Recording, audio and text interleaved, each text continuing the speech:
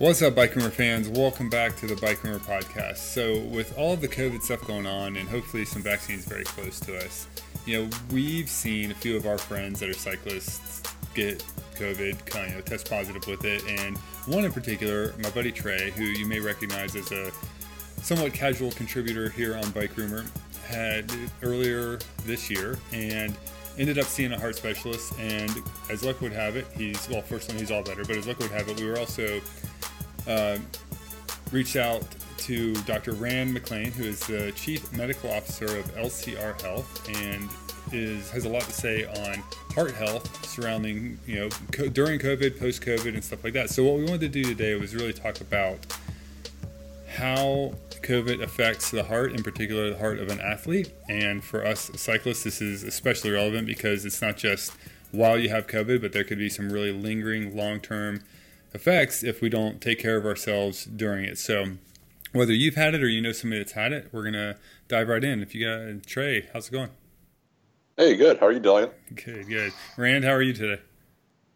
I'm doing great. No complaints here. Awesome. Well, thank you both for making the time to be on the show. So let's start with kind of the basics. For me, I fortunately have not had COVID, but Trey, maybe when you didn't even know you had it. It was something else triggered. But what were those first signs where you kind of said, "Uh-oh, something's going wrong here"?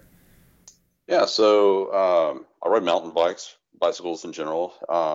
Used to race, and I know my body pretty well. And I have a background in sports medicine, so I used to do a lot of cardiovascular testing and whatnot. So I'm pretty familiar with my body and what it's doing, especially with age now, at 48.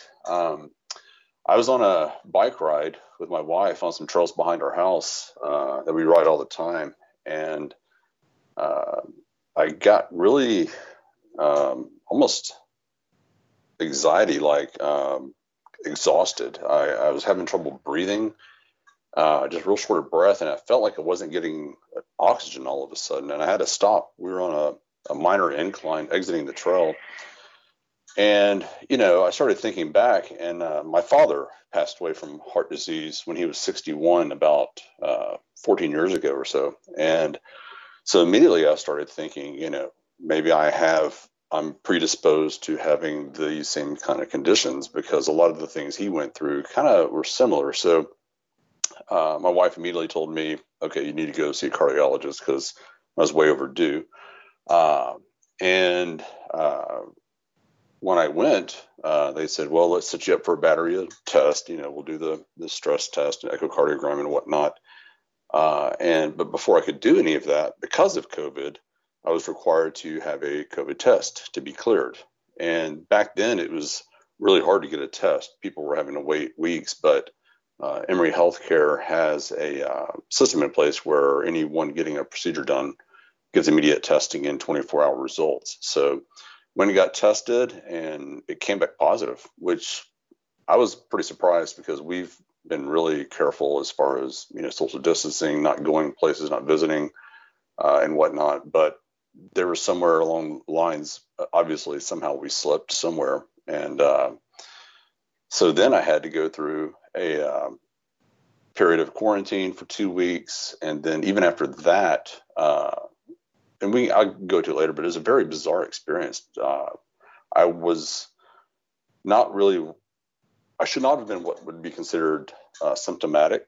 I think I would have typically been a asymptomatic case, but because of my activity levels and doing things like that, I basically introduced COVID to my system due to the natural inflammation that takes place during exercise in your body. And I spent the next few months just kind of recovering. I never had anything above a low-grade fever, but I had this constant fatigue, this exhaustion. My blood oxygen was low, and my resting heart rate was 25 beats higher than it normally was. For some time after I'd been cleared. So yeah, we'll come back to that because I want to talk to you about how you were kind of keeping track of your health metrics and all that. But Rand, maybe you could speak to why you think Trey's little easy backyard ride kind of kicked this off. What was it about exercise that sort of he had COVID, but didn't even know it until this. Well, you picked a great guess because Trey's example is classic for an athlete getting COVID, including, being aware of what's going on with your body. But, I'm sure any athlete out there is that's hearing this is remembering, yeah, I get all the colds, everything that comes around, because athletes are typically pushing the edge of the envelope, right? Not formally overtraining, but when you're working that hard, it's a well-known fact, not just amongst athletes, but amongst their doctors too, that you're more susceptible.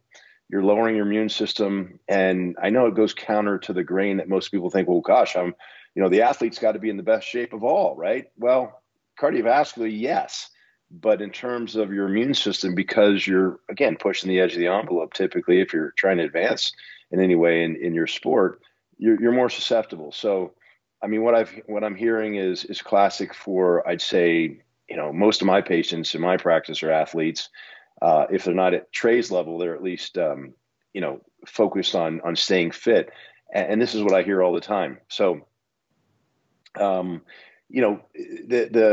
just to pick one of them, the oxygen saturation, the problem is we're not sure that could be coming from lung damage or heart damage. So, you have to open yourself up to some testing, and you say we'll go back and revisit some of the matrices that were looked at. But I have a list that anyone who has COVID and is an athlete and wants to be careful as they come back. And when I say careful, I mean the average person can come back, and if they're regaining their prior fitness slowly but surely, that's good enough. But and maybe we'll find out this when we hear a little bit more from Trey, if this happened to him.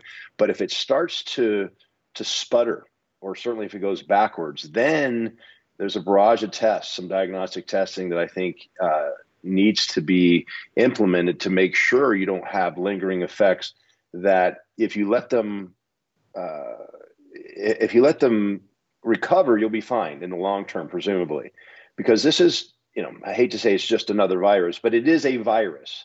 And we all go through viruses throughout our life, and they can attack the heart. It's one of the major causes of myocarditis. Which is inflammation of the heart, right? Yes, I'm sorry. No, that's all right. Just make sure we're I think talking in layman's terms too. I beg your pardon. There are two major contributors in terms of viruses that make up most of the heart inflammation cases we have, and a lot of us have had those viruses.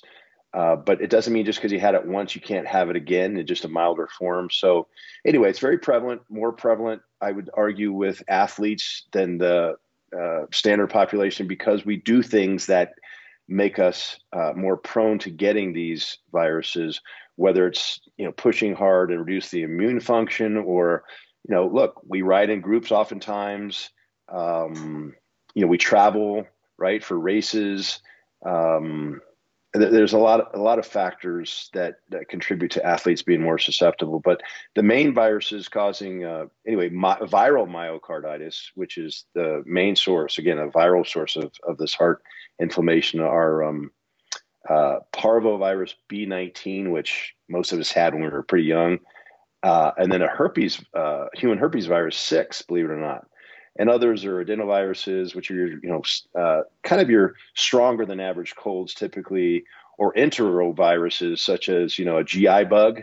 It's not the food poisoning, it goes away in 24 hours, but lingers for 2 or 3 days. Those are also sources. So anyway, Trey, I'm interested to hear more about how you progressed. Well, let me just real quick. Sorry, Trey, I do too. I want to ask why we're still on kind of this myocardial thing and the what it is. So, what is it about these viruses, or in particular the coronavirus, the COVID-19? What is it about that actually causes heart inflammation? And then why is heart inflammation bad? Like, what is it actually doing that's negative inside the body? Well, the COVID, I'm sure you've heard, can attach to ACE2 receptors, and they're in your GI tract, they're in their heart and your lungs. So that's how they enter the system, and the damage caused. There's too much inflammation, which if there's not, let me put it this way, if there's not too much inflammation, then there's a good chance of recovery without any long-term damage. Okay. But if you go past that line, then the long-term damage we're looking at is scarring or fibrosis. And, you think about any muscle you have, if you have an injury to that, if it's scarred or fibrotic, or you even just look at skin, it doesn't work as well as it used to. And the heart has to, obviously, multiple times a minute, move flexibly and in a certain manner. And if it's scarred up, it's going to change the structure, the morphology of the heart, and make it not work as well oftentimes, depending upon the extent of the damage. And the other factor is the heart works somewhat differently than skeletal muscle, in that it's got a very intricate system of electrical wiring, if you want to call it that moves through these muscle cells. And if you scar across that, you're going to change the electrical system, and that can throw anybody off too. And that's what you're seeing in patients. You're not only seeing a result of inflammation affecting the plumbing, we'll call it, so that there's less output, signs of what we call congestive heart failure, where what we call the ejection fraction, the amount of blood that can be ejected through the heart with each beat, is reduced. But we're also seeing episodes of atrial fibrillation or other, again, electrical events that are abnormal. And again, it harkens back to what Trey was saying. One of the things he noticed was an elevated heart rate. And that's a sign that, yes, something's amiss there. Now, could it have been because he's not getting enough oxygen in the lungs or through the lungs, or was it because the heart wasn't functioning well enough to get his typical ejection fraction? Again, that's where I'm interested to hear more about how, the detective work succeeded, with I think you said it was Dr. Kim, right? Yeah. But that's definitely a sign. If after the COVID signs and symptoms of, after 2 weeks have passed, you still have an elevated heart rate, then that's an issue. Yeah, it was an obvious correlation between the two. One didn't change without the other. It was pretty night and day. I worked in PT for years, and I dealt with pulled muscles and whatnot. And, the muscle fibers, like in your muscles and heart, they're like stacked bricks. So if you go and imagine trying to patch, if you pull a muscle or you have damage to your heart, you get that scar tissue. It's like taking a broken wall and repatching that broken wall. And you've got that, and that's permanent. That doesn't go away. Just like if you scar your knee, from skinning it, and it can create anything from a stiffer area to a thicker area. And just like he was saying, it stiffens the muscles in the heart, as well as hinders the pathways for all those electrical signals and blood flow and all kinds of stuff. And that was my biggest fear, just having familiarity with pulmonary and, cardio function. My immediate worry was, I wasn't that worried about having COVID, since I hadn't really experienced the extreme symptoms. I was worried about the long-term effects. And when I had it, my first symptoms, I just looked at the calendar, was mid-July. So back in mid-July, we knew a fraction about this stuff than we know now. So back then, and my cardiologist is a sports cardiologist who's done some extensive studies with athletes. He's published in JAMA on a few articles about it, but the unknowns then were night and day compared to now. So I was pretty scared because the last 30 years of my life has been a cyclist, and prior to that I was a swimmer. So I'm pretty used to having a cardiovascular ability, even though I'm by no means an athlete by today's measure. But it was stressful, and and the best, I guess, to put it in layman's terms, my symptoms were really, really bizarre. And I've talked to several people since that have reached out to me after finding out that I've had it, and then they get it. And then they have lots of questions and whatnot. And And a lot of us have similar stories, and a few of these are pro level athletes that I'm talking to, and uh, it's deceptive. You get tested negative, you're feeling fine. In fact, I would say 85% of the time during my quarantine, I felt fine. I was tired. Uh, and little things like going upstairs exhausted me, which was bizarre, but I just kind of figured anytime your body is going through something and trying to heal, it's going to have those kind of fatigue symptoms. So uh, I got my clearance from a negative test, and I was getting ready to schedule the cardio testing, like the stress test and whatnot. And my doctor said he wanted to wait a little bit because, they wanted to wait about a month or so to get over things. So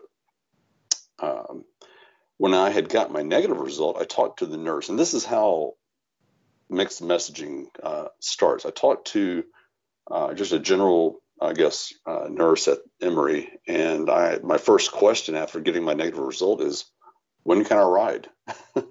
So, like any anxious, active person, and especially when the weather was beautiful at this point, and I'm thinking, I can't wait. She said, plain as day, hey, go, as long as you feel okay, go ahead and ride, because her nor anyone really knew what the effects were at the time.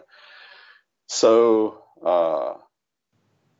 and just by coincidence, not even an hour later, I get a call from the attending with Dr. Kim, Dr. So, and he said, do not ride your bike. And he was a cyclist. He's actually, he was familiar with what I had been through, and he called me from his cell phone, and he's like, hey, don't ride, because we're now finding out that even though you're through this, there could still be something causing damage, and you don't want to make it worse. So, of course, then I would go from excited to ride to, oh crap, here we go again. Like this may not be over. So, long story short, I waited a couple weeks and decided, I'm feeling great. I'm going to go out and just do something really easy. 4 miles, flattish roads. And I went out one day, felt good, came back, and then went out the next day. I was like, I feel pretty good. I'm not really feeling any symptoms. And mind you, I haven't got my heart rate up at all. I've kept it pretty low. And so the third day, I decided to go out and just go do an easy trail ride.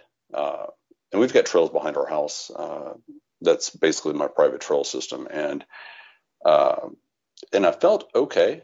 I'm trying not to, overhype how I felt during the ride. I hadn't ridden for a couple of months at this point. And the next day, I felt like I'm getting run over by a truck. I was super fatigued. Just wasn't feeling good, and I felt that short of breath. My blood oxygen wasn't what it normally is. My resting heart rate during sleep was, I think it was mid 70s. Usually it's high 40s to mid 50s. So that's when I started thinking, okay, this stuff's real. And what I used to do in the past, when I was sick, I could go out and ride, and sometimes it'd make me even feel better. But this is one of those things, I couldn't listen to my body and trust it. It kind of pissed me off, because I'm used to being able to know my body exactly when I can't push myself. So up to that point, like when you went out for that easy ride and then the next day you felt like crap, were you tracking your blood O2 and your resting heart rate up until then, or is that when you started tracking it? I probably, I can't think of the day. I know I was tracking my heart rate. Because what I'm getting at is, like, up until that was like your blood O2 good and your resting heart rate good, and you're like, okay, I'm back to normal. And then all of a sudden, like, no, it was actually lower than. Yeah, it was. I can't remember exact numbers, but typically my blood oxygen has always been high 90s constantly.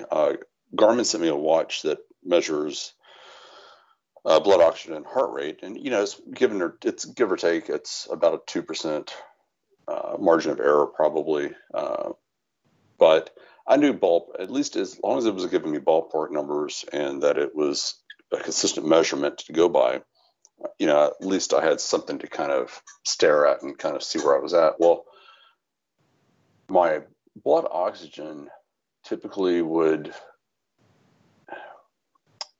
it was hovering around mid 80s to low 90s, which usually it's 98 to 100%.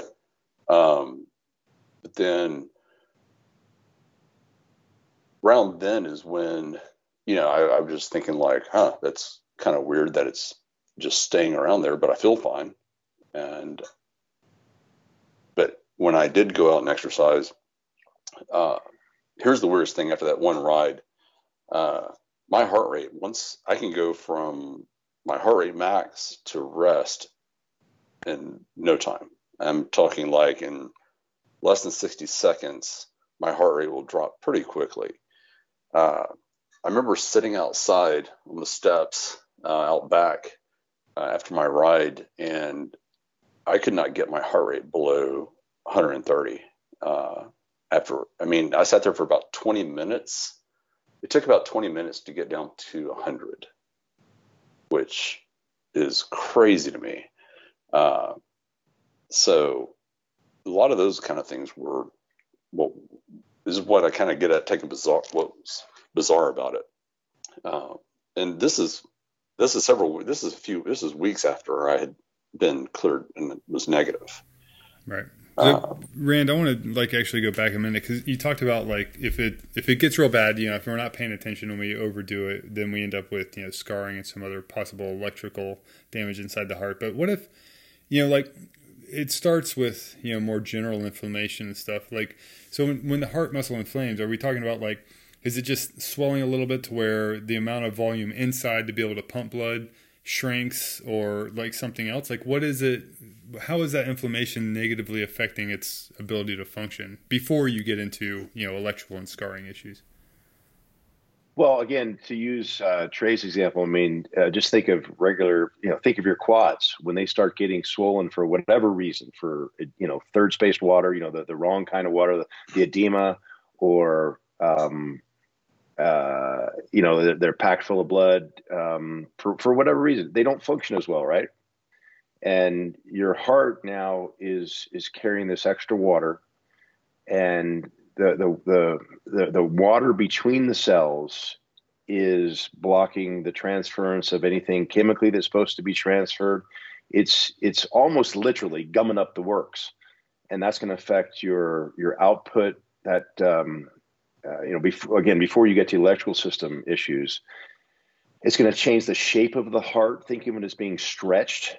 And that's why one of the mandatory diagnostics should include an echocardiogram, because you can visualize the heart. You can see where you can actually measure where you've got wall thickness, increased thickness because of the edema, the excess water. And that sounds like exactly where you were, although you can't necessarily rule out the lung at this point. But Trey, being an athlete, you're in an unusual position to look at this stuff, because even some of the finest athletes, certainly of my generation, I got you guys by a decade. We weren't even checking resting heart rate when we woke up in the morning. It was like, hey, feel good, jump on the bike, let's ride. Good enough for me. It sounded like you were checking your heart rate and seeing it 20, 30 points above normal.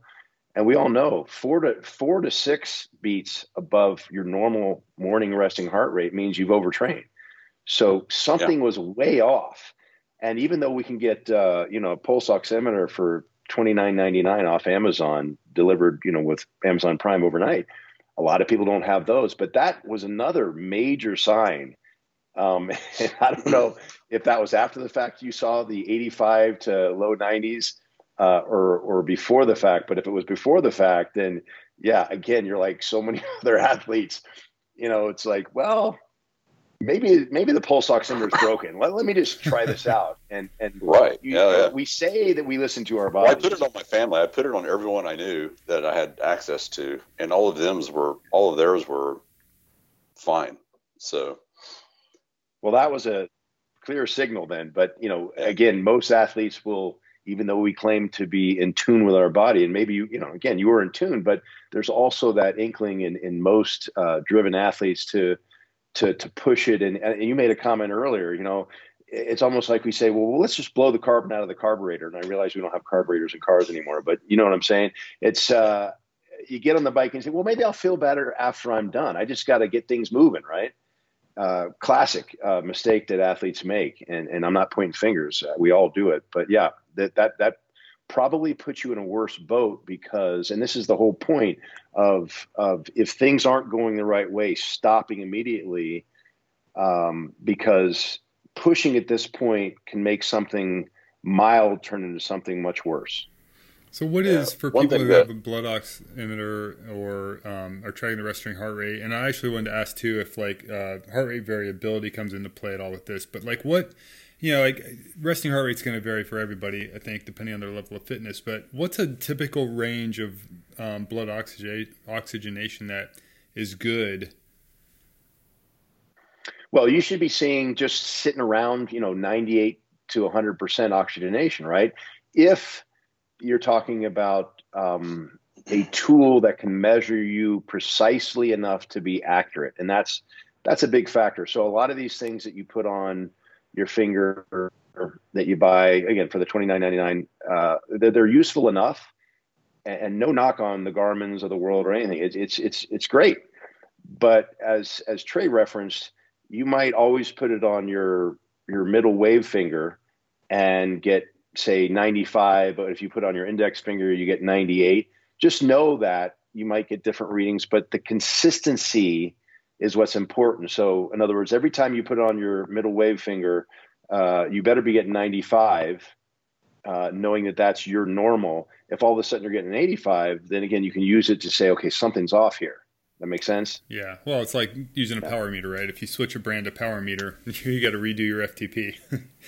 Exactly. Just right. To having that, just sticking with the same equipment and the same, mode of use, like you said, is kind of key for creating a baseline. So does heart rate variability change with this at all, or? Hey, one thing, Tyler, I want to back up just a little bit. In reference to your question earlier about kind of how things affect the heart, one thing I'd like to point out that may help people visualize is your heart is not like your leg muscles. Your heart is encased very snugly inside your body around all the organs. There's not this free space around it for it to be able to move and do everything. So even your body position and how you're sitting or how you can affect how your heart operates. So anytime you have inflammation or something in that tight space, it can really cause the heart to have to work abnormally, I wouldn't say harder, but different. And so all those little changes, like Rand was talking about, a lot of that's attributed to the fact that your heart really is in a fixated position. So anytime it is some sort of anomaly is introduced to it, it can cause a lot more problems than say your quad muscle that's just kind of floating off your skeletal bone and encased by skin. So it's kind of funny how it works, but that's kind of what I was going through. I mean, I didn't have any permanent damage, but there was a lot of things trying to compensate for each other while I was recovering.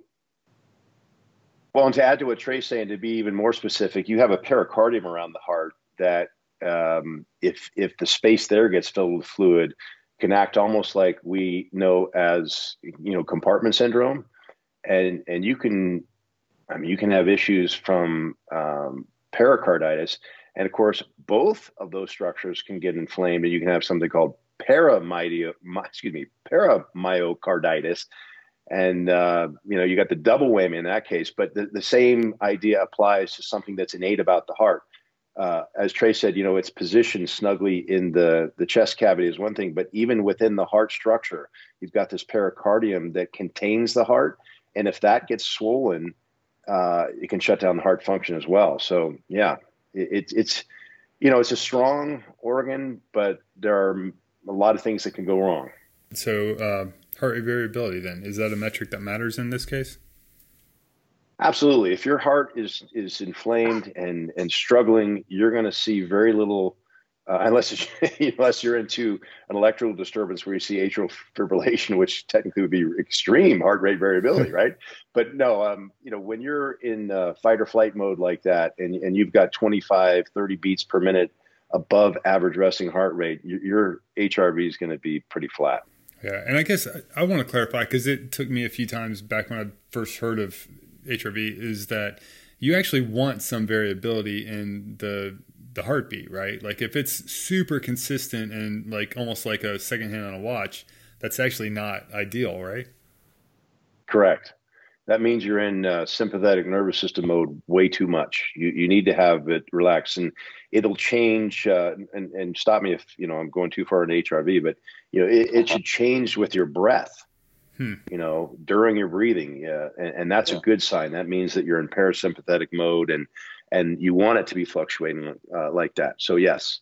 Cool. Okay. So now we've got, I think the main one that I've heard is for, with relation to COVID and stuff, and just kind of like checking, is body temperature, and then blood oxygenation, resting heart rate, and, maybe for the hardcore athlete, checking that HRV. Are there other, like, just kind of simple things that people can either do with no equipment or super cheap equipment at home to just kind of like stay in tune with their body with this and, check whether or not they think they have COVID?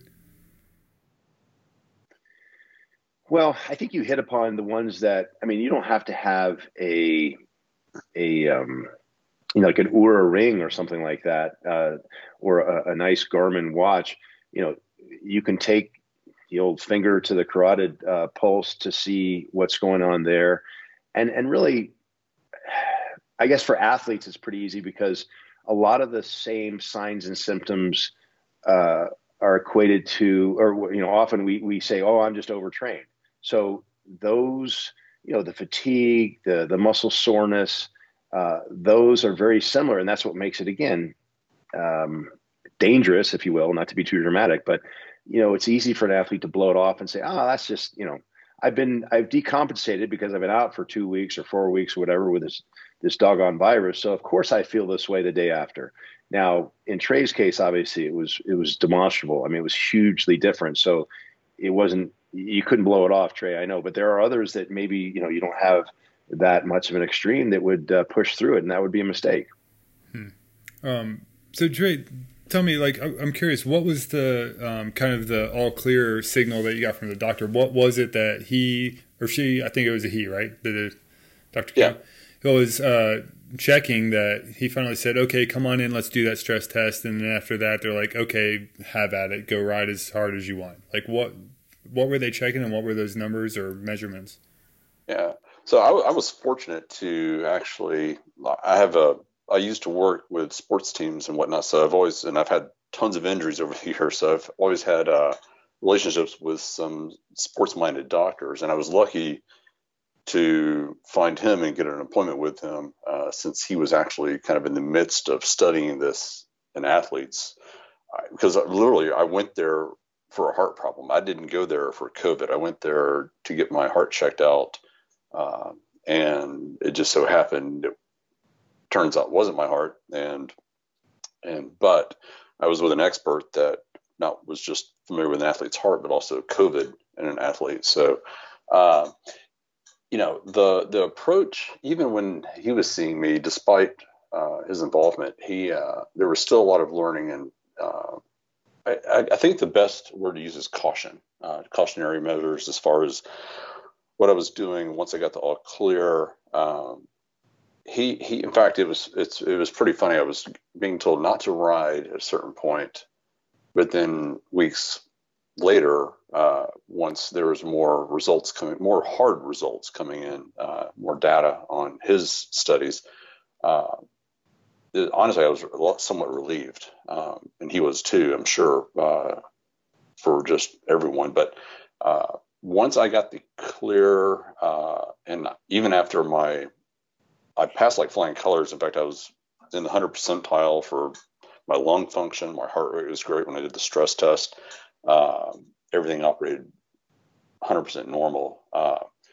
But I was still told, spend the next, month keeping my heart rate below 130, which, where I live, it's impossible because we've got hills. I can't get out of my neighborhood without, hitting near my max. So that was a challenge. In fact, I even just took a little extra time off. But once that month passed, and I probably took a little more time. I think I was just being a little paranoid. Plus, I was busy with other stuff. But I probably started writing a couple of weeks past my month long, period of time that I was told to keep my heart rate down. And it was like all of a sudden I was in a better shape than I was, back in July when this first started. And I hadn't ridden a bike since then. So, my muscles were tired, but my lungs weren't holding me back like they had before. So now at the time, my blood oxygen was better. I was hitting more in the low to mid 90s. And my resting heart rate was getting better. It wasn't what I would call perfect, but a couple of months after that, it's like it was a year ago. It just took a while. My body, I think, your body is like it's very smart. Everything talks to each other. And when my blood oxygen was low, my heart rate was trying to compensate for it. And that takes a long time to adjust. Even I was surprised how long it took because, I knew it wasn't going to be an on-off switch and, oh, you're better. You don't have COVID anymore. So your body is going to be fully recovered. I had years ago, I don't ever get sick.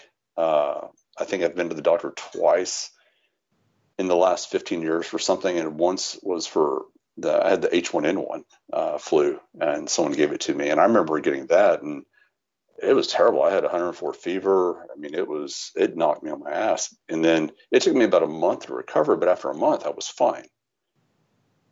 COVID, I didn't really have that many symptoms. I just felt fatigued. But it was probably start to finish about 4 months before I went back to normal. So,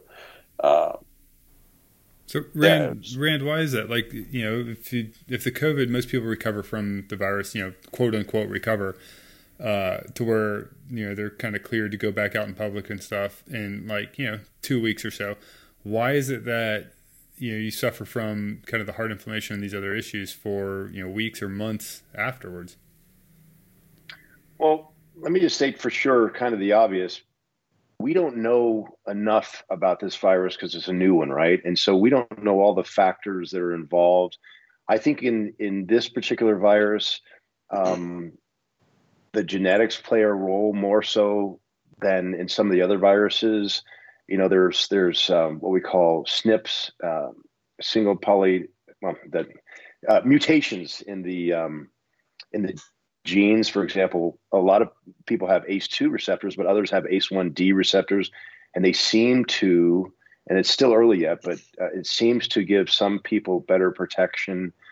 There are those that have something called Leiden factor 5 genes, and they're what we call heterozygous. They have actually most people have only one.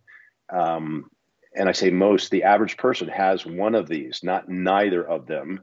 But some people are what we call homologous for them. They have both of them. And they tend to form blood clots much more easily. So you can see with what little we know about the virus that there's some genetic advantages and disadvantages there, very distinct ones because of the way this virus works. And as you know, it tends to create enough inflammation in the vasculature to increase the formation of clots. So that's part of it. But the other part, Trey, you said something early on that a month or so afterwards, and I probably have the timing right or wrong, but you said I felt better than, before I got the virus in July. To me, that screams of most of the athletes that I know. You were, and we don't have to use the official overtrained moniker, but sounds like you were behind the eight ball. Okay, which makes sense. It totally adds up. I'm not saying I'm right, but it's a good guess, I think, because you did get the virus. Okay. And again, most athletes are more susceptible, the ones that are pushing, like it sounds like you might have been pushing up to that point in July. And well, full disclosure, I'm not a classically trained athlete like I used to be. I used to be, what would be considered an Olympic level athlete. I was doing 200 to 400 miles a week on a bike. But I think a lot of it had to do with, it was July versus going into fall, because it was a hot day too. So I was having a lot better day. But yeah, I think a lot of it may have just been the perception of feeling a lot better, because when you go several months to not, riding, and all of a sudden that first ride, you actually have a good day. I think my perception was probably that I felt like I was in better shape, even though I probably wasn't. Well, fresh legs over fit legs, right? That's the old saying. Yeah. Yeah. That might be the upside, right? It's like if you get it and you're an athlete, just consider it a forced rest period. But yeah, but like you were saying, absolutely. to the overtrained, the only times I used to ever get sick is when I was overtrained, because my immune system was just shot. And yeah, it was crazy how often I would get a slight fever when I was young and healthy, but I was just completely taxing myself way past the limit. So, well, here we are in December, and everything's reminds me of a joke. First day in 2021, we're gonna see 2020 hindsight, right? Sorry, bum. Looking back, here, even a month makes a big difference. If I were in your stead, I would have gone through what we now know are some diagnostics that would have helped us decide when to go ahead and pull the trigger for you, to give you full reign to go, up and down the mountains all you want. Typically, and this is just the latest literature, it doesn't mean it's right, but it's what we know now. 3 to 6 months is the wait time. If you have any signs and symptoms like you had, Trey, without going any further, that's just the rule. Now, if you can afford to get the gold standard would be a CMR, a cardiac magnetic resonance imaging of your heart, because that would tell us, do you have we'd be able to visualize it. Do you have the inflammation in your heart? Is there any scarring or fibrosis? Because we would definitely want to shut you down at that point and make sure we give your heart every chance to come back from that before you started pushing it again. And there's something called gadolinium we would use with that. And there's some very good data, very solid data at this point, showing that they call it late gadolinium enhancement, LGE. If that's elevated, there's a very strong correlation. Of course, you always combine it with other things that you learn in diagnosing this, but the shape of the heart and its function, which we would look at through, say, an echocardiogram. But 84% sensitivity, I believe I'm quoting that right, in picking up myocarditis. And that's important to know, because whether you've got damage in the heart or it's the lung, you need to shut it down to give yourself time for it to heal. You can just do what people are doing with COVID who don't feel like testing. If they're exposed to anybody who was proven to have it, they can quarantine themselves for, now it's 10 days, but it was 14 days, and treat it that way. In other words, you could just say, well, I'll stay off my bike for 3-6 months. But for, those who want to get back on sooner, there are some diagnostics, and I'll just really quickly finish the list. They'll look at troponins, and troponin is an enzyme that's released from a heart that's in stress. But here's the problem: when you're dealing with athletes, you can have heart, I hate to call it damage, but within normal limits of damage. I mean, we're out there pushing our heart, just like you have some muscle tissue breakdown, we call it, when you're, doing some anaerobic work, let's say doing a lot of hills or something, or on the track, certainly. And so that's not necessarily diagnostic, but it gives you more information. They definitely want to use an EKG to see if you've got the irregular beats or some tachycardia, for example. Again, most athletes are monitoring at least the former. I mentioned an echocardiogram so you can see the flow and you can actually visualize some abnormal motion, in the heart. And then one thing that a lot of docs will recommend that's pretty easy to do, especially with new technology, is something called a Holter monitor, where you just wear it 24/7, and we can pick up on heart irregularities in terms of the electrical system, arrhythmia as we call them, because especially healthy hearts, you might get a run, we call it, of 5 seconds, 20 seconds, and then it goes away. And again, typical athletes, especially those that are optimistic and can't wait to get back on the bike, are going to ignore those. The monitoring system doesn't let that slide by. So those are the things that I believe most doctors would agree at this point in December. If Trey came in, we would say, hey man, before you do any riding, you got to pass muster with these tests. Cool. I got a question. So like for somebody like me who's not had it that I know of, assuming I can get the vaccine, or eventually I assume I will, once I have the vaccine in me, am I protected against this kind of heart and lung damage? Like, so if I'm exposed to the virus, maybe I don't get sick externally, no like fever and, just kind of general achiness or whatever symptoms. But like, is there a chance that those virus particles are still inside me and able to cause the damage to the heart and lungs? Absolutely. It's not 100% effective. And oftentimes remember, you're still getting inoculated by the virus. It's just that once vaccinated, your reaction to it is so much more quick because the body's prepared, but you still get infected. It just doesn't overwhelm you, if you will, the same way if you've never seen the virus before, like so many who've gotten COVID. So what do you do? Like, if the symptoms are so mild because you're vaccinated and you're otherwise feeling great, like, I mean, I feel like maybe we should just be checking our heart rate and our blood ox every morning, no matter what from now on, and probably wearing a mask everywhere.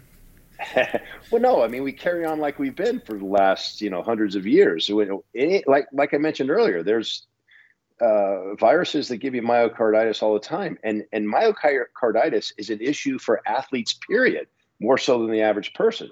There's non-viral, non-pathogenic myocarditis just from training too hard. But monitoring the symptoms and arguably the signs, I mean, if you have swollen ankles or something, that's not a good sign. But again, taken in combination with other symptoms and signs, then, be smart about it. And just like Trey noticed, hey, wait a minute, this isn't how I'm supposed to feel. I'm on a usual ride here and I'm short of breath at this turn. That's when you say, okay, well, yeah, I just had a stomach bug or I just had a cold, in hindsight. And again, if you've had it 3 times before, just like someone who's been vaccinated, you're still getting the virus again. Someone gave it back to you somehow, but your body's reacting better to it. It doesn't mean you're not affected by it in any way. It's just less so. But that's something that oftentimes people will say in hindsight, oh, yeah, now that I think about it, I have been a little off these last couple of weeks. That's something to keep in mind. Certainly, if things aren't going back to normal, if things are going south on you, then it's time to, pay attention to that flag and perhaps visit the doctor. I think one way to look at it, and Rand, please correct me if I'm wrong, but just like you do with any illness, if you, even after vaccinated, if you end up getting COVID and you start feeling symptoms, that's kind of when you have to click. You're not really going to be doing any damage to yourself if you get COVID and don't ever feel anything. Like, your body's going to tell you when these risks are taking place. Your body's going to speak to you and say, hey, something's wrong. If you're feeling fatigued or whatnot. I don't think you're going to be blind to, unless you're just totally ignoring everything your body's telling you. I think as long as you're listening to your body, if you become symptomatic or if you start to feel things, you need to start thinking to yourself, hey, if I need to stop or I need to get checked out or I need to see what's going on. I don't think you can really do any damage to yourself and not feel at least some minor symptoms. So, your body's going to tell you if something's going on or not. Well, I think, Tyler, you're looking at it from a theoretical standpoint, which would scare anybody.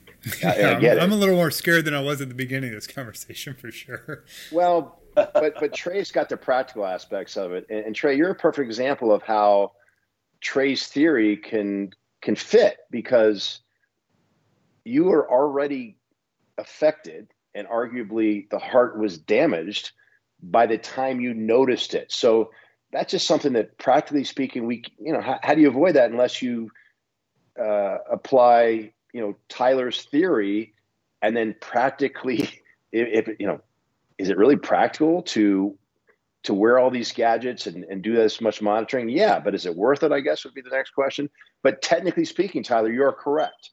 And that's something that, might have been picked up a little earlier for you, Trey, if you had some of these other systems in place, like a pulse oximeter.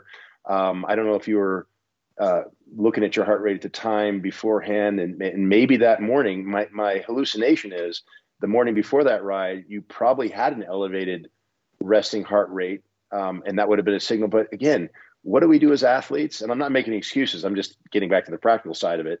We go, okay, 4 to 6. I'll just back down a little bit today. If I'm 4 to 6 beats above my normal, and supposedly overtrained. If you're an Olympic athlete and you got a coach, maybe you'll listen and say, no, I'm going to take a day off today. I don't know. And I am part kidding, but I'm also part serious. So, the practical aspects of it are, you catch it as soon as you can. But Tyler, theoretically, yeah, per what you said, it is possible to prevent this, but it's going to require some work. And again, we have made it. Those of us who are still standing and breathing through many viruses that have given us, acute myocarditis, 50% of the time, which, resolve spontaneously. It's just every once in a while you get one of these, certainly sad cases when an athlete literally drops dead from, they call it sudden cardiac, death syndrome.